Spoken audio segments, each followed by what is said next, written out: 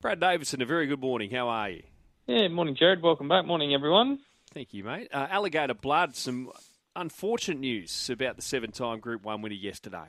Yeah, exactly. Passed an injury there, guys, unfortunately. So it looks like, even Gay Waterhouse suggesting he may not even race again. So sad news there. He's been such a terrific horse for a number of seasons now. We know, his feats and whatnot. He's got that terrific racing style up on speed and always in the finish of the big Group 1. So, yeah, very sad news there. And, look, let's just hope we see him back again. But, serious passing injury there rules him out of the autumn. And, we'll wait and see if he races again. What did you make of Switzerland's performance on the weekend, Davo?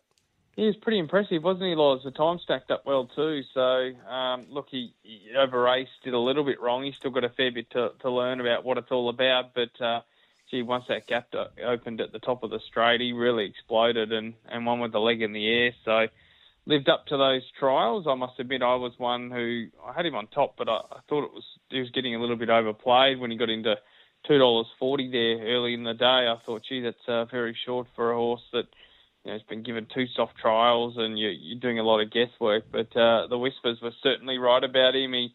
He blew his rivals away. He ran good time. And, I think he was into about $11 in the slipper market after that race. So, obviously, Storm Boy's still the benchmark at this stage, but interested and excited to see how this horse progresses towards the slipper in a couple of months' time. When you look at what's coming up on Saturday, it really feels like the Autumn Carnival is just on our doorstep, really, isn't it? Yeah, exactly right, Jared. It's not far away at all. It's almost like the soft launch this weekend. We've got the Canterbury, the Widden, and the Southern Cross Stakes. So some good 2-year-olds step out as that Golden Slipper picture continues to take shape, and the Southern Cross Stakes as well. So it's only going to build week by week from this week onwards, and we'll be into the major races before you know it. So it seems to come around quicker every year, and even the summer period these days, and even winter to a smaller degree, you still got feature races right throughout. So as is the racing calendar these days. So it's good to see, and the good horses back at the trials, and we'll be back at the races very shortly. Who are you following out of the meeting, mate? Yeah, Loz, I think there's a couple of just obvious ones. Glory Days, he seems to have come back really well. Gelded this time in, he absolutely bolted in and more victorious there, was first up and looked like a horse that's only going to improve as the prep goes. So for him to win so impressively on Saturday as well, they look the two horses to follow out of the meeting for mine. What are we forgiving? A couple to forgive there out of the weekend. Patricia Miss pulled up lame, Maximal pulled up lame, and Oscar Zula pulled up coughing. So 3 genuine excuses in the Stewards report there. Anyone in the sin bin?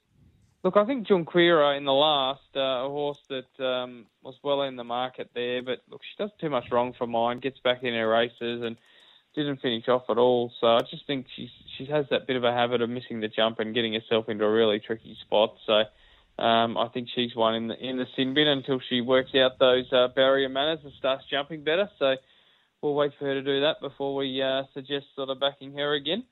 Be interested to see what V8 does this campaign. It was a pretty good win in the Australia Stakes of Moonee Valley on Saturday, and we saw it run second in a Caulfield Guinea, so plenty of options for connections of this colt.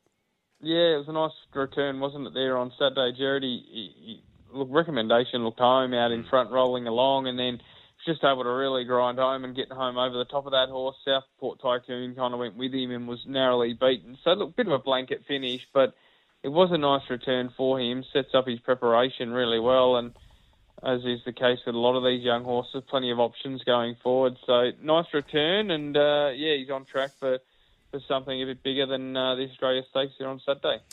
Mate, you have a good day. We'll chat tomorrow. Look forward to it. Thanks, guys.